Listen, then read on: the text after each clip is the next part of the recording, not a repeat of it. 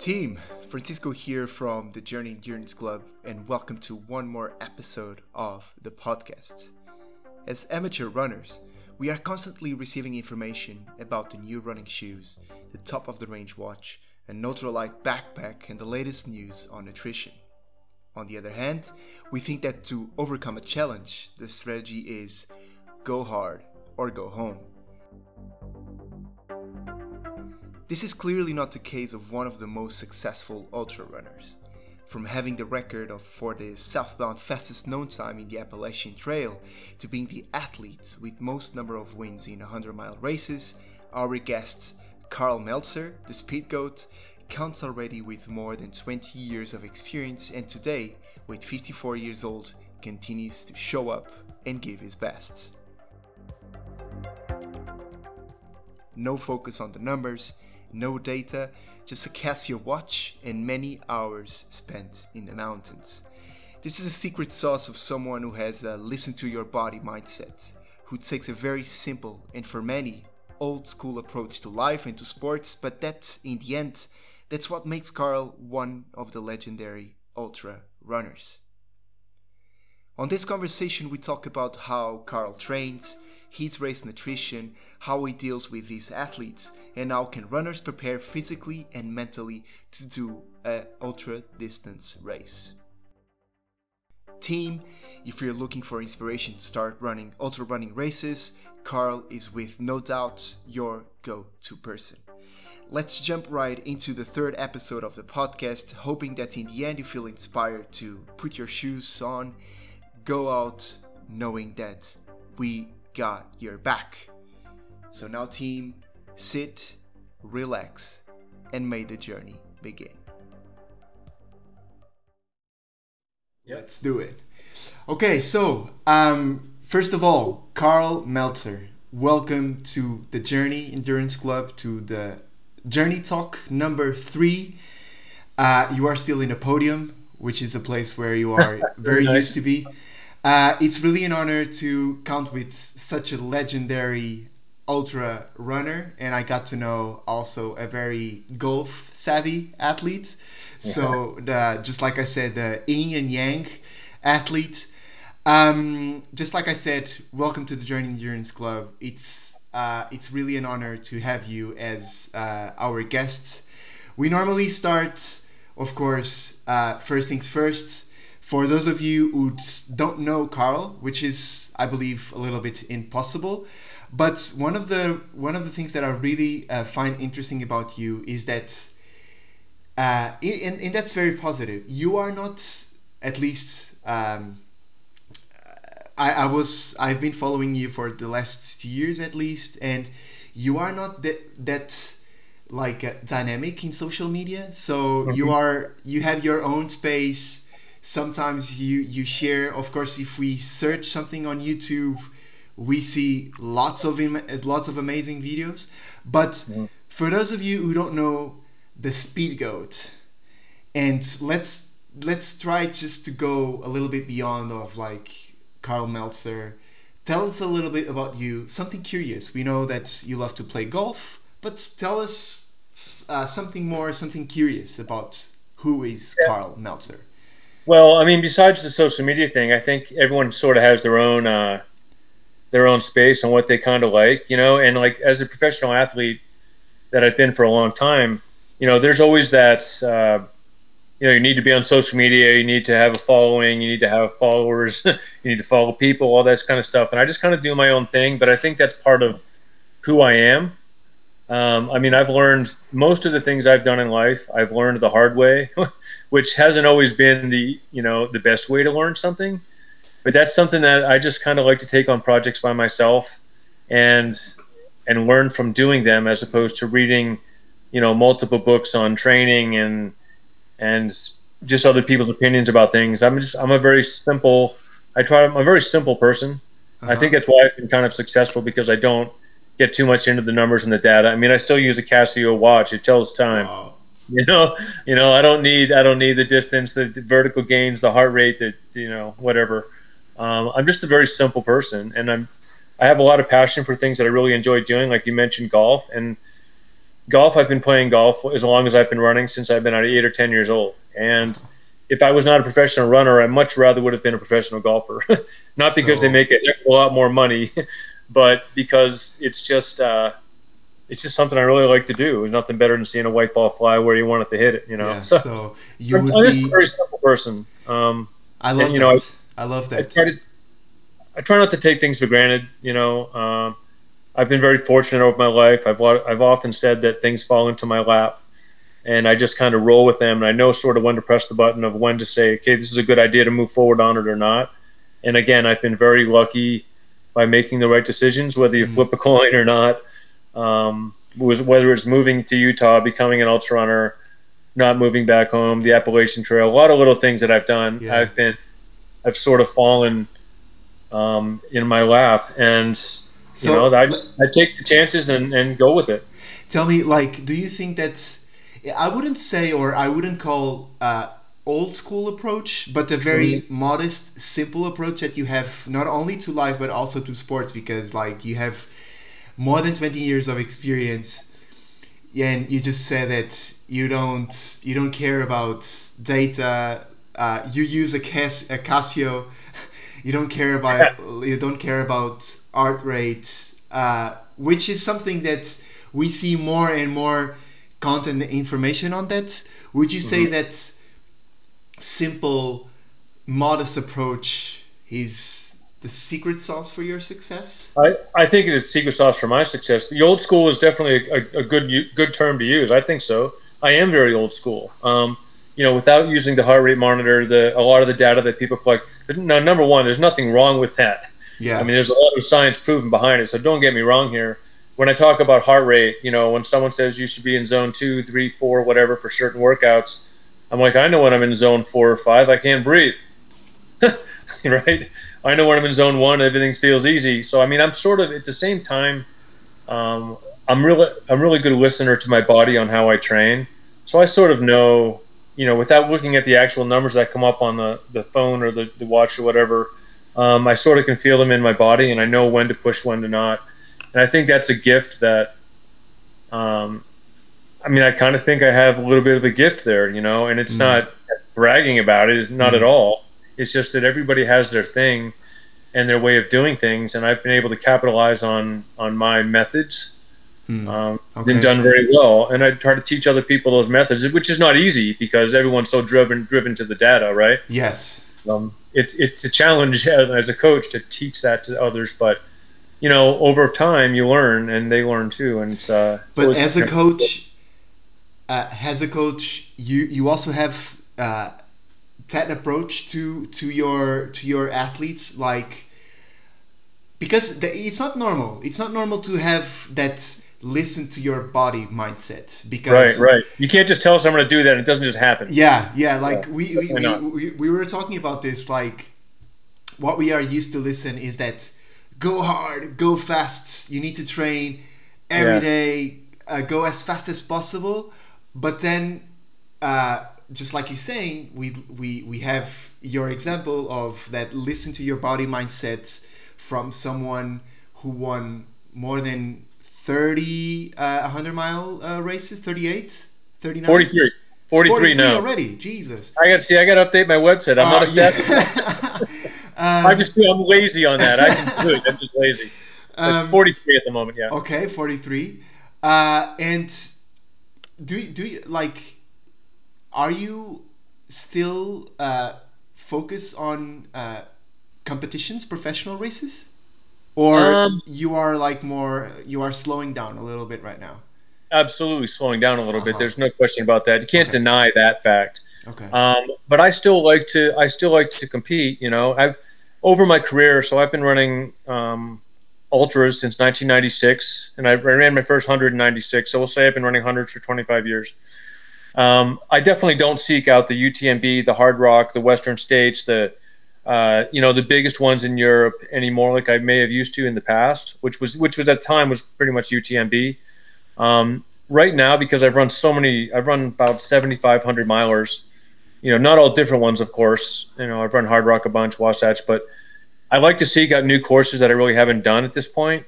And whether, you know, I I try to go to a race where I feel I'll be competitive. I'm not going to lie to you. You know, I'm not seeking out the strongest field in the world because I have no chance. But I'd kind of like to go to a race where it feels like, you know, there's 5 or 7 or 8 guys that can all win, and it's still a race. It doesn't have to be a world best Yeah. performance time wise, Yeah. but when a race is a race, you know. If it's close, it doesn't matter. When I play golf with my buddies and we both play terrible, but I beat them by 1 stroke, it's a great race, right?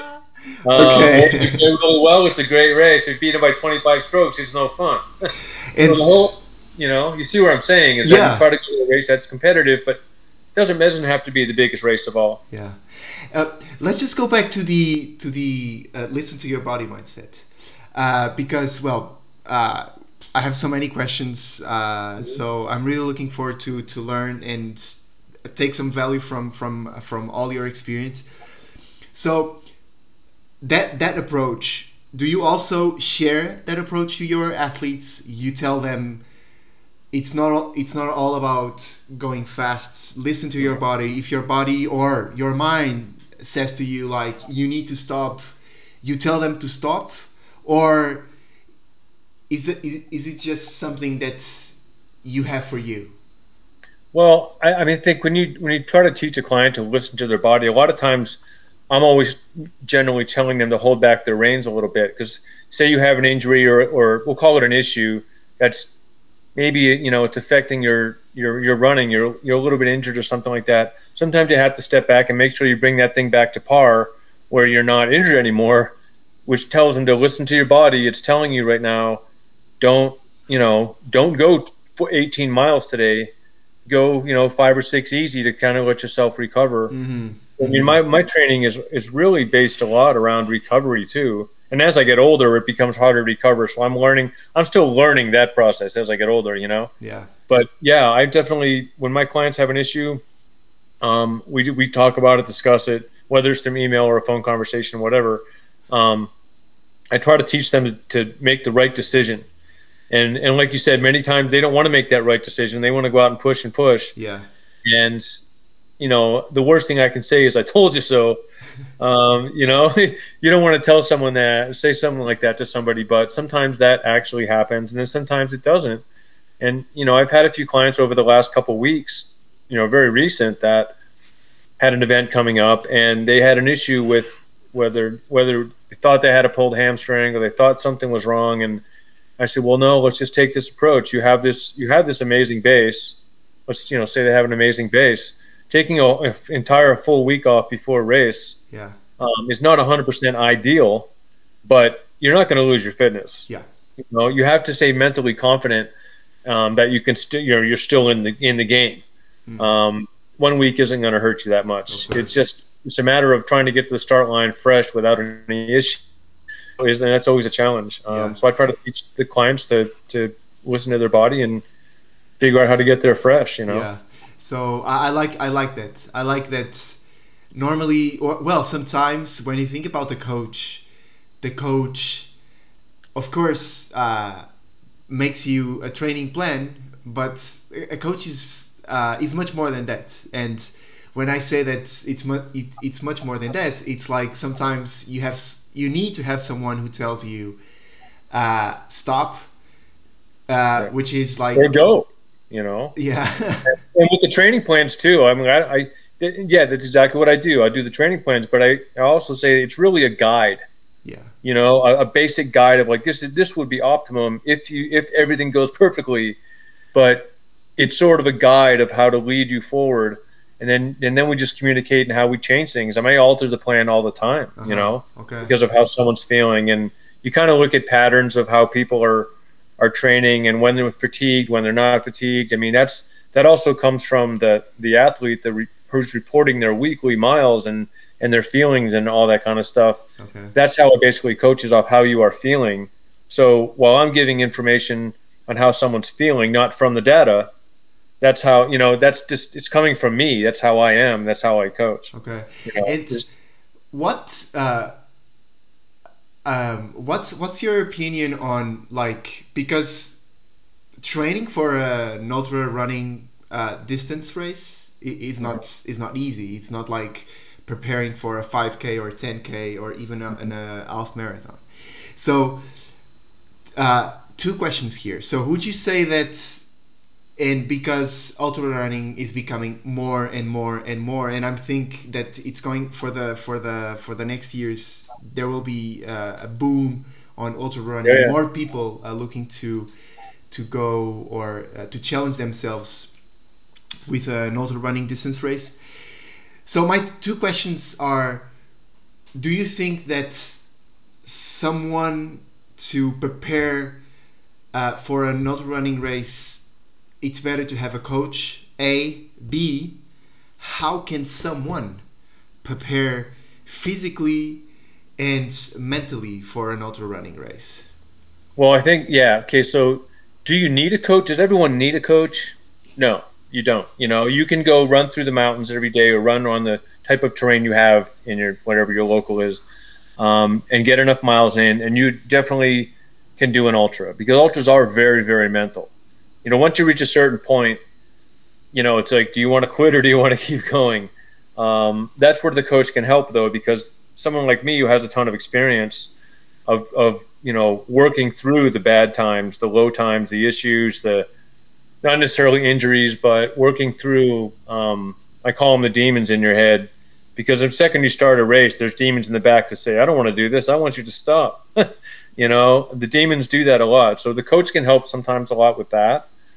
As long as you're doing your homework in terms of getting your miles in and your workouts and stuff, all you can really do from a coach's perspective is try to give them the best strategy on how to run the race. I mean, there's always the great cliche, start out slow. Well, no shit. You know, that's standard, but that doesn't happen all the time, you know? Yeah. So the idea is to really kind of mentor one of the clients to run a real smart strategic race so they get the most out of their body, whether it's 50 miles, 100 miles, whatever, you know, the distance.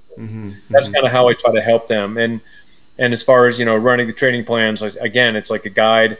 You just have to sort of, communication is really important with clients. Some communicate a lot, some communicate a little, some don't communicate. It's really a mixed bag. It all kind of balances out from my perspective at the end, but the more communication I have with my clients, the better off that they usually do. And that's just because they're staying in the moment. They're staying focused on their training, you know, instead of just saying, okay, here's 7 days this week, do these miles, and then get back and say, oh, this week was great. And that's all you hear from them. You want to hear real feedback. Yeah. The more feedback you get as a coach, the better off you can help them. Yeah. Okay. And taking into account your experience, not only as an athlete, but also as a coach, how can, for example, I'm planning to do, let's say, a 50-mile race or a 60-mile race in the end of the year. What's the starting point, or what's important for someone who is looking to challenge or to participate in a challenge like this? How can we prepare ourselves to do an ultra running? Well, besides putting some miles, what is important in your opinion? Well, number one is to try to keep yourself not from getting hurt, and that your coach can help that with the feel thing too. You know, you have to be, like I said just a minute ago, you sort of have to be mentally into it. You can't. The coach doesn't run the miles for you, doesn't do the workouts for you. You sort of have to be really mentally into it, or it's going to be tougher and tougher to succeed. I mean, if you say you have a race in, let's just say October from now, and it's already almost June, so that's what's only 4 or 5 months.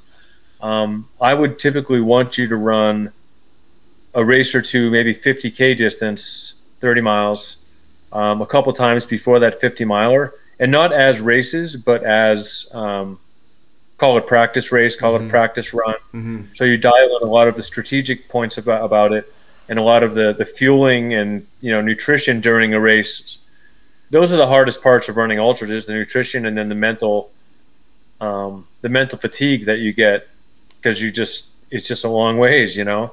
You have to know how to balance the run out and just run smart. Okay. And most, you know, any race over, I'd call 30, even 50K, is the real race is the last third of the distance. So I like to say in a 100-miler, I don't get warmed up till mile 40, but the race doesn't begin till mile 70. Now that sounds kind of crazy to the 5K, 10K runner, because like warm up at mile 40, what is that? But it's the right, but it's the mental mindset that I say, well, I just kind of cruise through 40 if I can cruise, Yeah. and just keep yourself together, take care of yourself. 40 to 70 is always the hardest miles because you've got a long way to go. You're already sore, most likely you're sore to some degree, and you got a long way to go. But when you get to 70, then you can try to smell the barn at the end, and then you should be able to get there. Yeah. But your best race will come when you run, or at least can still jog after mile 70. Okay. Because the majority of us will walk it in, because we're just tired or just overworked or whatever. It's very strategic, a lot more strategic than a lot of people think. Yeah, and in addition to of course, to the miles that you need to put in, and the nutrition that you need to, you also need to take care. For example, you personally, when you are training for a 100-mile, do you have like any other layer that you put in your training overall? So what I'm trying to ask here is that, so do you do any strength training? Do you do any mental training, or you really keep things on the old school side? Shoes, shorts, t-shirt, let's go. Yeah, it's old school, Yeah, I'm a little more prepared. Like these days, with the gels and the fueling you can buy and stuff is way better than it used to be in the 90s when I started doing it. But I mean, I get my miles in the mountains. When it comes to strength training, I'm not opposed to strength training, but as long as you're doing strength training that isn't compromising your running. If you're doing so much strength training that, say you do a strength training workout in the morning and then maybe you run in the afternoon or something, you don't want that run to be compromised by lifting too much weight or something like that. I think to run your best, you must run the most. So it's okay to maybe do a little bit out of the side. Me personally, though, I mean, I live next to really big mountains, and the very steep trails. I mean, that to me, that's, you want strength training, run uphill. I've also, not recently, but in past years, I've done simple things like carry rocks. Instead of doing a specific thing at home with your weights or whatever, I'll just pick up a rock, maybe the size of a softball. It probably only weighs a couple pounds or something. Try running with that for 15, 20 minutes, Wow. And then what that can do, I mean, it gets your arms, kind of pumped and strong. When you get too tired, you just throw the rock on the ground. So it's very simple and old school, right? But that's sort of, I don't do that much anymore, but I used to do that a lot when I was younger. Uh-huh. But again, I don't really necessarily think a strong upper body makes you a better ultra runner. Yeah. Be better at, I'm very good at technical terrain, but that's the terrain I train on every day. Yeah. So I get to do that. Like if you want to run a super technical race and you're running around, the grasslands of the golf course, chances are it's not going to be really your style of race. So you need to go out to train on the terrain that you're going to race on to do your best on that terrain. And that's why I've always raced hard races, because that's what I train on, I'm a terrible road marathoner. But that's okay. I don't care, it doesn't matter to me. I know. Doesn't Like matter. I feel the same. I feel the same. Like after many years doing like cross country and especially road races, that's enough. Seriously. Yeah, That's enough. I have no desire. No, I'm not going to go run a 10K. I can pay me $10,000. I have no desire to run a 10K. Yeah. It's not my style. Yeah. I feel you. I feel you. Like before we move to another topic, I would love to hear from you on this. Like, how do you prepare a 50-mile or a 100-mile race in terms of nutrition? Do you have help from someone? How do you make the plan for the whole race in order to make sure that you have energy to go from point A to point B? Yeah, again, very, very simple person here. So my nutrition during a race consists of about 5 products. One of them is water. Of course, we all need water, right? Electrolyte capsules, which would either be Salt Stick or 68S caps, gels. Any brand will do. I kind of sometimes I mix them up. I run for First Endurance, and they will now have a single serve gel. I like the single serve gels. as opposed to in a flask. So I kind of mix that up. Um, and then the only other thing I'm really concerned about, so we get to see gels, water, and electrolyte capsules. That's pretty much it. So if I run a 100 miler, I put enough, we'll say single serve gels in my, whether my drop bags or, strategically in the part of the course that you can put them, those go in my bags, and that's what I use the entire time. I will occasionally eat a little fruit. I'll occasionally off the table. I'll occasionally eat or drink a little bit of soup broth. But with the exception of those things, or soda also, Coca-Cola or any soda, Red Bull maybe. But I keep it very, very simple. I do not look at a plan where I have split times written down on a spreadsheet where I need to be this time or that time, because I'm basically running on feel, just like kind of coach, Um, I just kind of jog, at a comfortable rate, and I know I have enough gel on me to keep me going, and I just keep eating one of those about every 24 minutes is my formula. So I'm getting about 250 calories per hour Wow. of pretty much carbs and sugar. Not a real lot. I mean, that's not a ton. A lot of people will say the 100 miler is just a long buffet, and it's not a long buffet, because if you eat too much, that's when your stomach starts to Yeah. be challenged. Yeah. Yeah. So I really, I look at my aid stations where you can have drop bags. I'll space those drop bags out about 20 miles each, roughly, depending on the course, of course, but about that. And I'll have 4 or 5 places where I'll pick up more gel. Obviously I put my light and my maybe along, clothing. I place that along the way I'm supposed to. Uh-huh. But other than that, I mean, I am very old school and simple, and don't have an incredible plan to, when I eat my bar or when I eat this or that. I just if you have enough gel to get you through the race, that is really all you need. Wow. I really love, again, your approach, because again, Cool.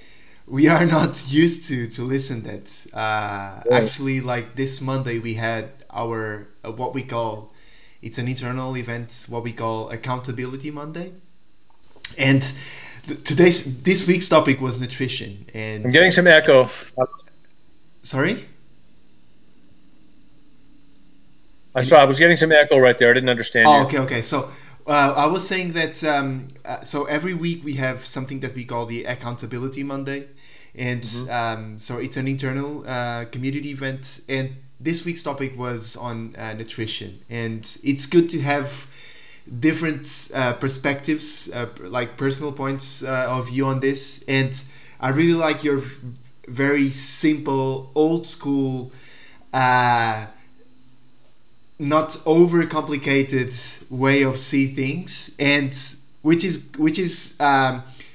cool to see that works with you. So this is your personal approach It doesn't work for everyone. yeah. It's not going to work for everyone. If I mean, my general nutrition too is like I eat. I'm not vegan. I don't have a special diet. I don't really focus on that. I try not to eat, you know, processed junk food, but every once in a while. Not gonna lie to you, I'm a normal person. But it's okay to have a real plan too. Yeah. It doesn't matter what are you happy with, right? If you're if I if someone if I had a nutritionist or someone on the side that was in charge of my meals every day, they made my meals, they made everything. If I didn't like the taste of those meals or didn't like what I was eating, that nutritionist wouldn't be around probably very long, Yeah. Yeah. because I just wouldn't want that. You have to just be happy with what you're doing with your life. I mean, nobody's perfect. I mean, I don't. I like to drink beer. Not most people that know me know that, and a lot of ultra runners do. Of There's course. nothing wrong with that. Yeah. You probably will run better if you don't drink a lot of beer. Yeah. I'm not going to deny that, but it's just like what do you want in life? I mean, we live here. We live once, right? You don't know if I could be dead tomorrow, Yeah. and that would not be cool, but that's certainly a possibility. Yeah. Let's hope So high. yeah, you want to live. You want to live your happy life as Yeah. long as you can, True. and that's always been my focus since day one. Uh, it's thank you for saying that. In of course, let's hope not. Right, right, right. let's now move a little bit into the story slash or plus mental side of your running journey. Mhm. So one of your I would say, famous movies project. It's your last. Well, I'm not sure if it was the last attempt on breaking the Appalachian Trail record from north to south. Yep. You now hold the third fastest time, right? But the fastest time from north to south, right? Yeah, third fastest and fastest southbound. Yeah, I guess you southbound. call it southbound, Yeah. whatever. Yeah. And the title of that movie is Made to Be Broken. And of course, we are talking about the record. But are you unbroken personally?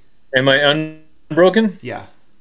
Um, Taking into account why I'm asking this, because 20 years of experience, 43 100-mile races. Sorry, 43 wins on 100-mile races. Are you still the athlete with more wins? I am, yeah. Okay. Yeah, I still have the most. I don't think anyone's catching me anytime soon. But no, but yeah, I think that record will hang for a while. I think behind me is Jeff Browning. He has 22. Yeah. So, that's a really special thing. But I look at that as, I have 19 years in a row that I've won at least one, which is another kind of sidebar record. Call it what you want. And I'm not trying to brag about this, but many people ask me, you've got to get 20 years. You've got to get 20 years of winning a race. And I'm like, I'm 53, man. I'm getting old, Am I broken? My body isn't broken yet, but I definitely have a few cracks in the outer layer, if you want to call it that. I mean, I don't recover as fast as I used to. I get injured a little bit more often than I used to. And I get injured on simple things, you could be running a 10-minute mile and then something just kind of pops, and then you don't know that's coming. Yeah. It just happens. I think I'm not broken yet. As long as I can still go out and enjoy my running, and whether I'm running for first or maybe 100th place in the future, as long as I'm enjoying it, I really, it's fun. And I like seeing and helping others too, and see other people succeed. Like I still run for Hoka, and that's an honor to be still a professional athlete at 53. The only sport you can do that is golf, right? For the most part, And you do both. Yeah, right. I'm a pretty good golfer, but I'm not quite good enough to be on the tour. But it's. I look at my teammates from Jim Walmsley to Tim Tolleson, guys that are super fast, Hayden, all those guys. They're all fast. They're at a different level than I am, and they're at a better level than I ever was, even in my heyday. So I'm cheering for them to break my records. I want to see someone go at the AT record and beat my record southbound. If I can, I'm going to help them. If it would fit into my schedule, I don't know if it does, but if it did, I would help them. I think it's in our community, at least in this country, we like to see others succeed, and that's just kind of like. I mean, I like to see my friends succeed a lot now, and I try to keep the ball rolling myself, but whatever happens. It's just like I kind of take it with a grain of salt and just try to enjoy it. But I asked that question because, with so many years of experience, after so many 100-mile races, which is a very big, crazy effort, you are 53 years old. So I would love to hear from you what keeps you feel that you want to show up? What drives you to still I'm here, I'm still competitive, I continue to go outside, show up. So what keeps you showing up? What drives you? I don't think I know any better. I think it's so ingrained in what I do. I'm always a mover. I'm always out doing something. Running has always come naturally to me. And I ask my wife. I get very grumpy when I'm not able to run. When I'm injured or for whatever reason, right? I think it's good for my soul to get out and then run again. So I think the races that I run, I like towing the line. I'm not going to lie to you. I'm competitive. I'm not elbow the other guy competitive. I'm nice to everybody else too, but I like that feeling of being in a race and dropping someone, and beating them. I'm never going to cross the finish line holding hands with someone. I've seen that a number of times. That's not my style. I might talk to him mentally and fool him, and then outsprint him the last 50 yards because I'm a competitor, right? But I like being on the line. like, do you run, or do you still run mostly for the competition, or I think so. okay, Yeah, okay, you continue your question, but I think, yeah, I mean, I don't see myself. I've had an old friend of mine ask me one time. He said, "Do you think you'll still run ultras when you're not winning, when you're kind of just middle of the pack, a little better middle of the pack?" And I said the answer I told him was yes. I'll still run the ultras, but at the same time, um, winning never gets old, right? I mean, you like to win. I mean, when the time comes when I know that I have no chance or something, um, I might still run them. I really don't know the answer to that. I think okay, I think it's still yet to be seen because I've still been able to click off a win here and there, and still get that feeling of winning. And it's like I said, it never gets old. It's just one of those things that when you've done it so much over your life, you want to keep doing it like anything else. It's just, I'm going to keep giving it what I got. I mean, when eventually, obviously, I will. I think when I'm done being a professional runner, I mean, there's a little bit on the outside that says, if you're getting paid even a very small amount of money as a professional runner, mm-hmm. you are sort of obligated to train hard and to do your work, right? And to Yeah, go run a few races. So there's that little bit of peace dynamic into it. I'm not going to lie to you. But when all these companies say, "Karl, you're too old and slow, you're out of here," maybe that'll be the time when I stop actually running races. But it's right now it's like I still enjoy trying to be competitive and trying not to get chicked. Classic U.S. term of women beating the men. Um, that's just an old term that we used. and It's all in good fun. if I ask you, like, what running means to you, will your answer be uh, competition, or so I will ask you what running means to you? Well, it will be competition. I think competition is definitely a part of it because I'm a competitive person. When I play golf with my buddies, I'm competitive. When I play croquet, I'm competitive. When I play throw darts, I want to win, right? So yeah, competition is definitely it's in my blood. I'm not, and when I lose, I don't, whine or get upset, but it's definitely competition. But it's also the well-being of knowing that, I like to be healthy. I can't imagine myself sitting on my butt, not exercising to some degree every day because I just wouldn't, because when I do finally go hiking after not doing anything for 3 months, I'm going to be dying out there, right? Yeah, So that's not me. I have to constantly push the envelope of like just staying healthy, and running is an easy way for me to stay that way. yeah, I mean, there aren't many sports out there you can do that are as good for your cardio as running can be. true, true, Um, true, true. it's tough.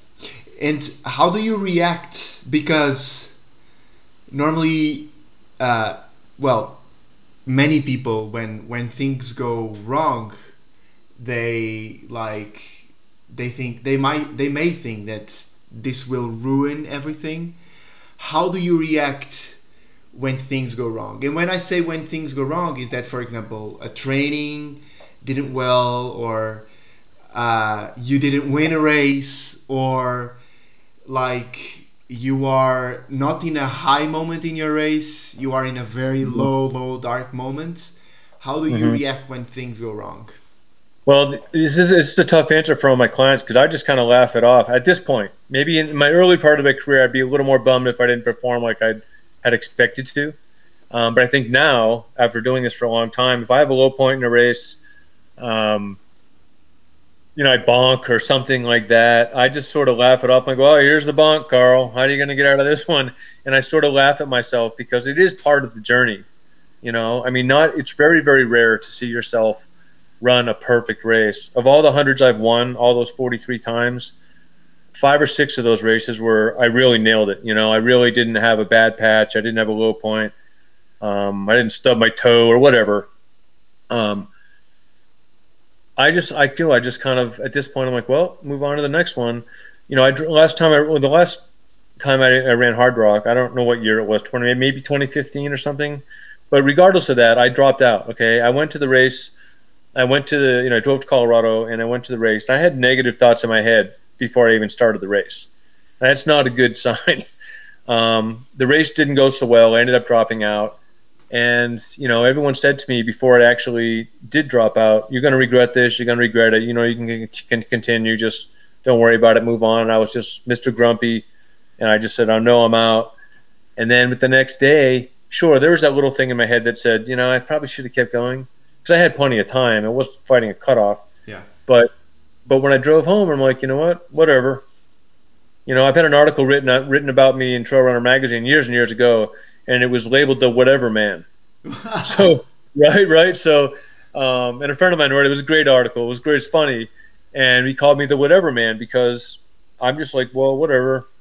If I don't run well, then I'll try again next time. But that's somehow, I really like that because somehow that sums who you are, because you are very simple, and of course not non-overcomplicated person. So in the end, whatever it is, what it is, right? Yeah, exactly. It is what it is, and you can't change the past. You can only change the future. So another classic line that I've come up with over the years is like, with failure comes greater success. And I'm sure someone else has said that before, but it's very true, because every time you fail at a race or anything you do in life, you probably learned something from it. So when you fail at something, you say, well, how am I going to learn? What am I going to learn from that? When I ran my first Wasatch 100 in 1996, I was running along, and I was with the leader at mile 40, having no idea what I was doing. I was running too fast, and then I bonked, I blew up, but I finished the race. I can't tell you the last 40 miles was such a death march, but I finished the race and I learned from it. So the next year I went back, I went out a little bit slower. I didn't go into the lead, blah, blah. I worked my way into second place, well off the front guy. I ended up coming in 7th because I had some issues later.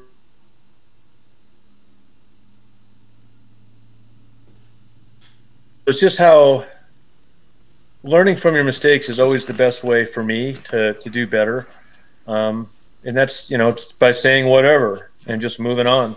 I love that. And not worrying about what the past is. I love that.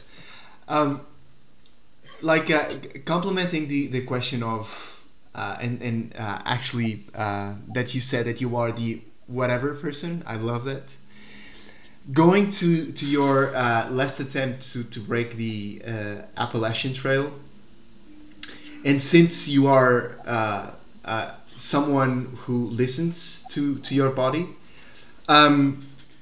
during those 45 days, especially on the bad moments, and congratulations on the movie, because the movie is incredible.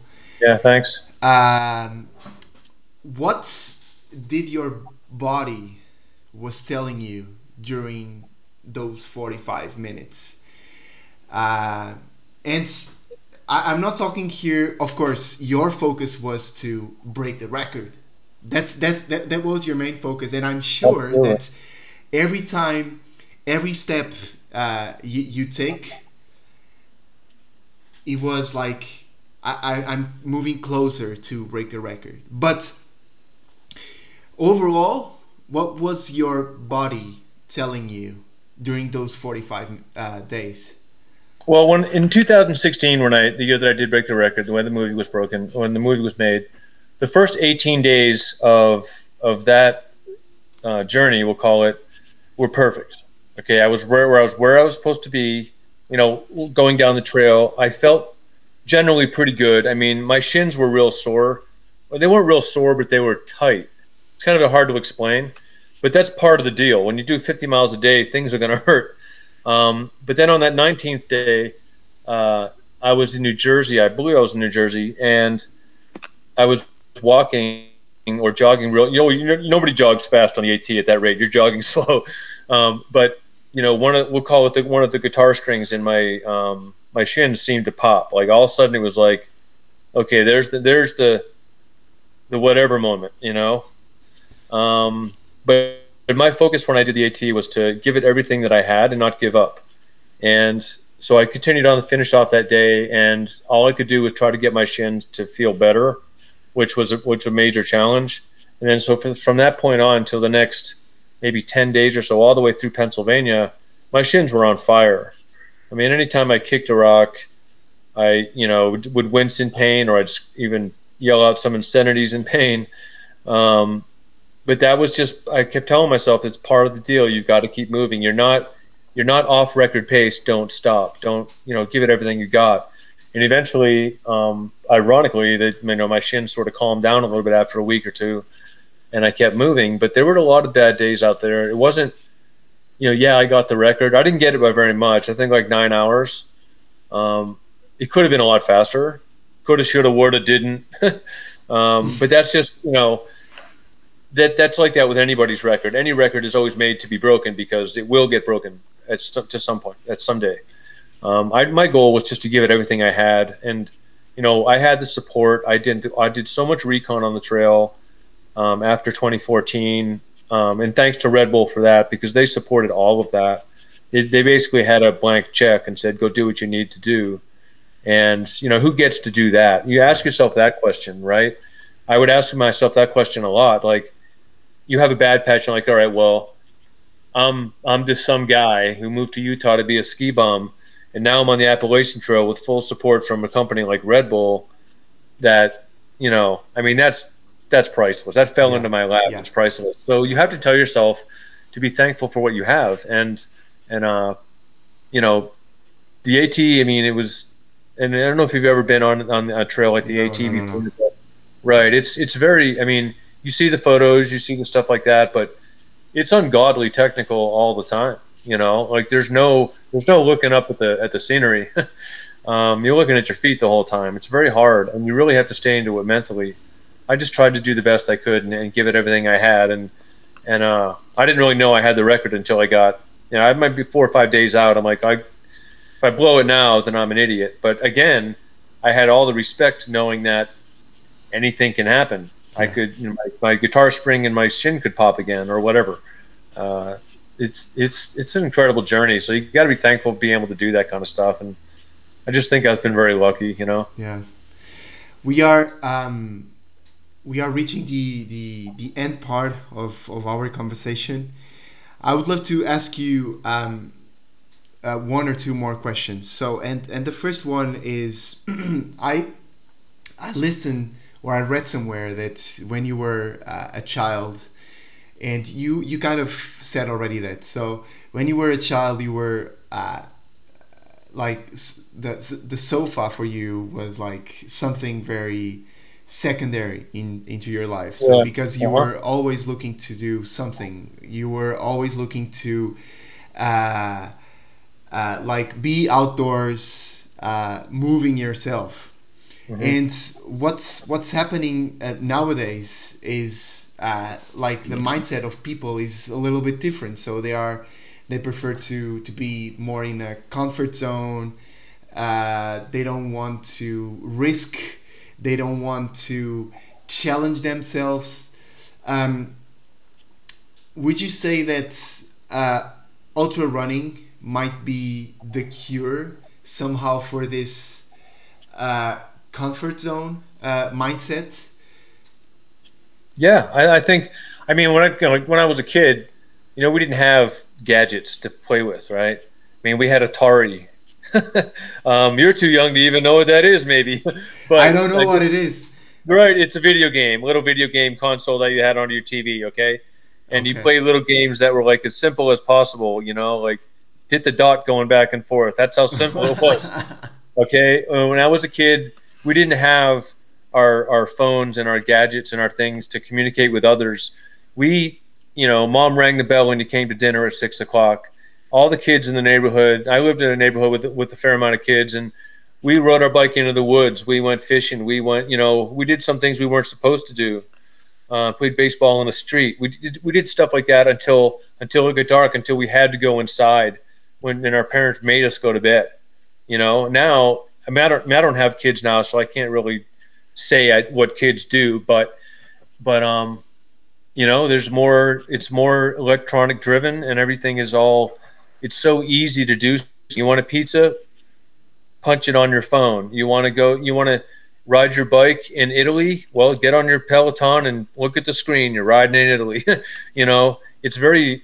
Everything is very controlled over the gadgets these days, and I don't really like that. But you talk to anybody who's older than I am, they'll just be like, they don't even know how to use their phone. I hardly know how to use my phone.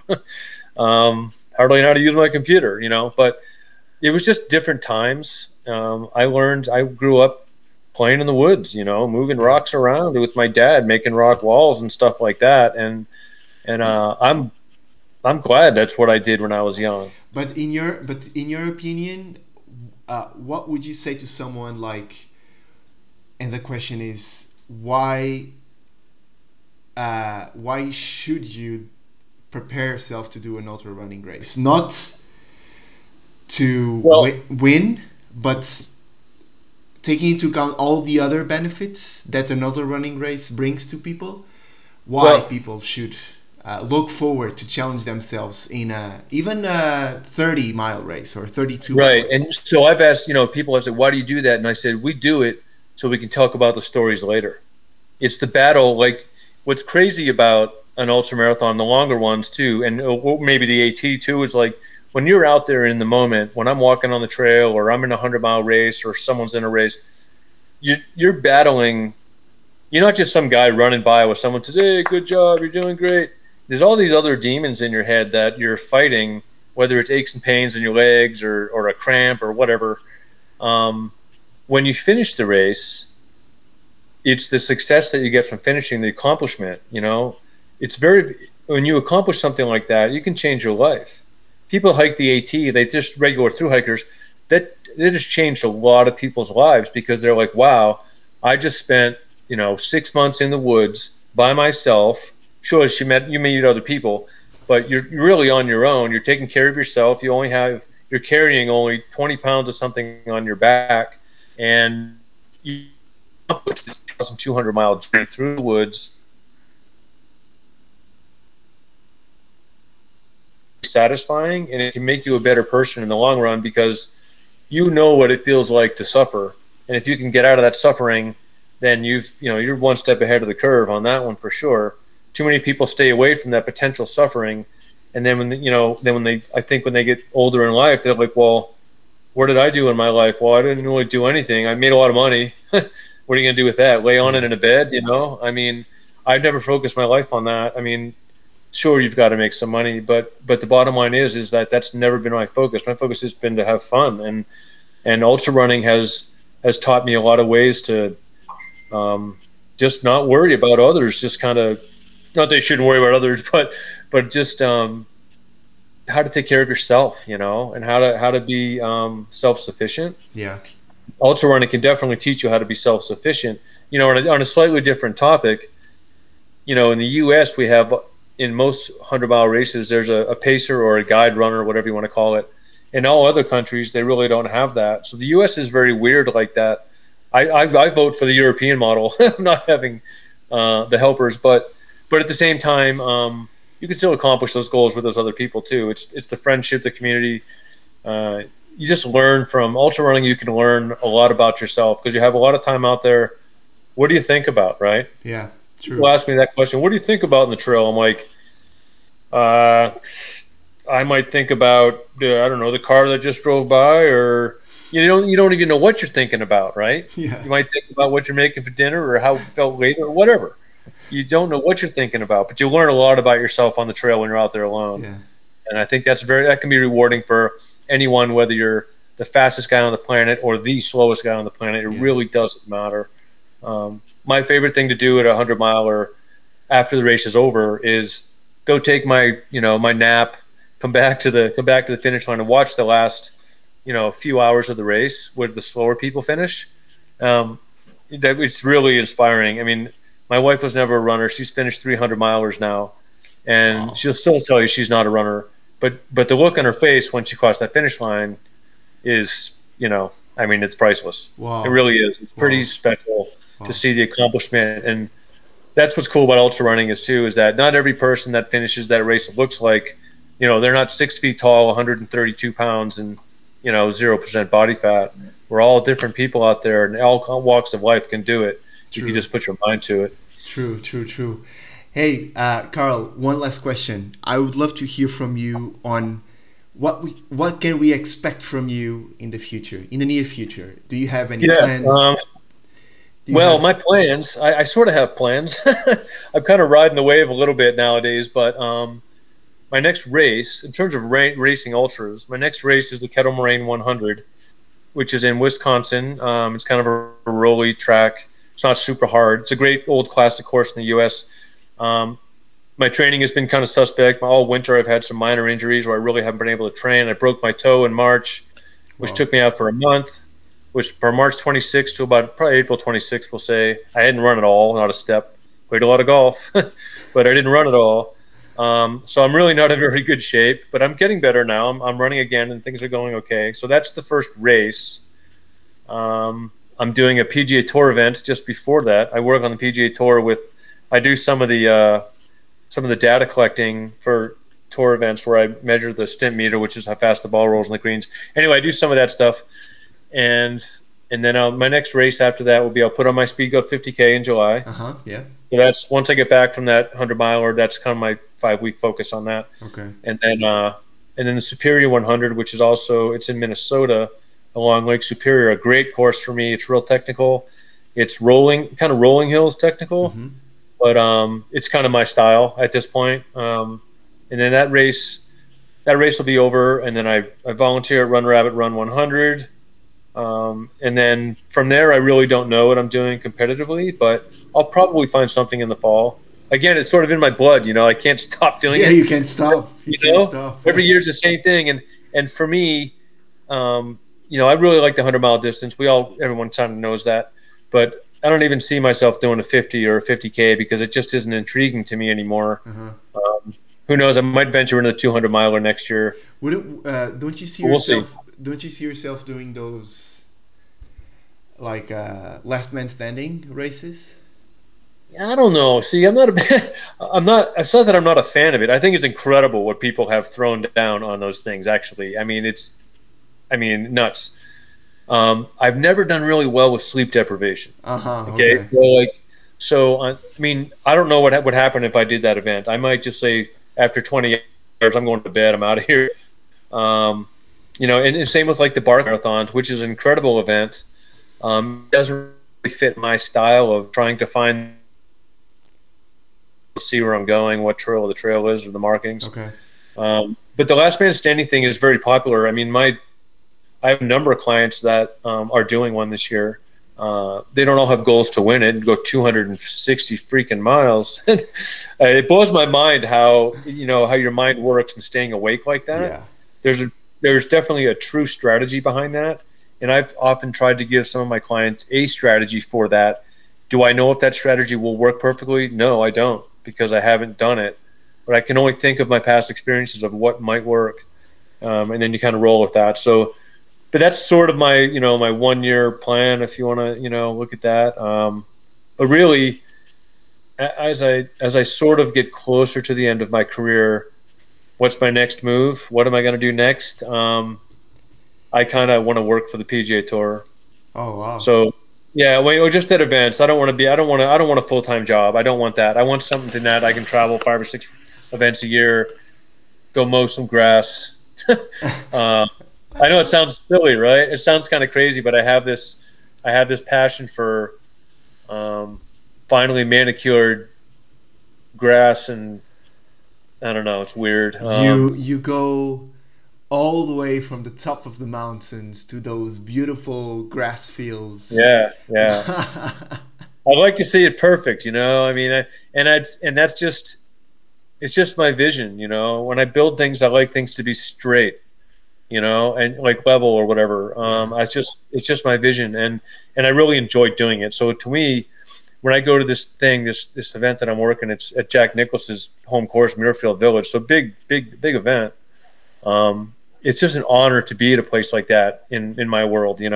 Yeah. So if I can ride around on whether it be a tractor or whatever it is, a mower, or just do the data collecting that I've done, I liked it. So it doesn't feel like Love a it. job. I Love don't it. want to ever feel like I'm working. That's my whole goal, is to never feel like I actually work. I tell people I'm retired now. I'm not retired. I just like to feel like I'm retired. I love, just like I said in the beginning, I really love the how you play on total opposite sides of like Yeah, very technical, rocky thing, and then which is like one of your passions, and totally on the other side, you have a passion for golf, and right. just like you're saying, you're very into it. Yeah. And Every shot's different. sorry, Every shot is different. yeah, No truly, matter where you are, everything is totally. different. So that's what makes it so. That's what I mean. Some people say, "Oh, golf is so boring," but if I watch golf on TV, I get it. It's not boring to me, and that's what makes it good. As Totally. long as I like it, who cares what everyone else thinks? My friend, um, let's just finish the same way we started. It was such an honor to have you as one of our guests in this uh, journey talk number 3. You are a legendary ultra runner, like an inspiration for many ultra runners out there, myself included. Um, I would love to obviously keep in touch. I will keep an eye on your future endeavors. Um, and we normally of course normally we open this event, this conversation, to other members, and we finish the way that we would do if this was an in-person event. So Mhm. taking into account this was an incredible event, Karl Meltzer, here's a big round of applause for you. Right thank on. thank you so much for your time, for accepting our invite right away. Again, thank you so much for your time. Let's keep in touch. Muito obrigado, just like we say in Portugal. I wish you all the success, not only for your coaching services, but also to your running challenges, but also your golf challenges. Send my regards to your wife. Inspiring to see that she finished already 300 miles. That's amazing. Hands down to her. Let's keep in touch. And again, thank you so much, Karl. Thank Yeah, you. it's always an honor to be recognized. It's really cool to still be in the sport. Thanks a lot for having me. I really appreciate it. Keep up the awesome work. Keep up for more. I would Right on. say 40 years. Let's go, Karl. You got it. I'll see what I can do. Yeah, Just and do your best. let me know when you run the podcast too. Let me know when you run the thing, and I'll drive it out. Thank you. Just keep doing your best. That's it. Right on. All right, Francisco. Thank Cool. you. Thanks very much. Thank you, Carl. Ciao, ciao. All right. Bye. Yeah. Have a good day. Thank you. Good You night. too. Bye Ciao. bye. Ciao, ciao.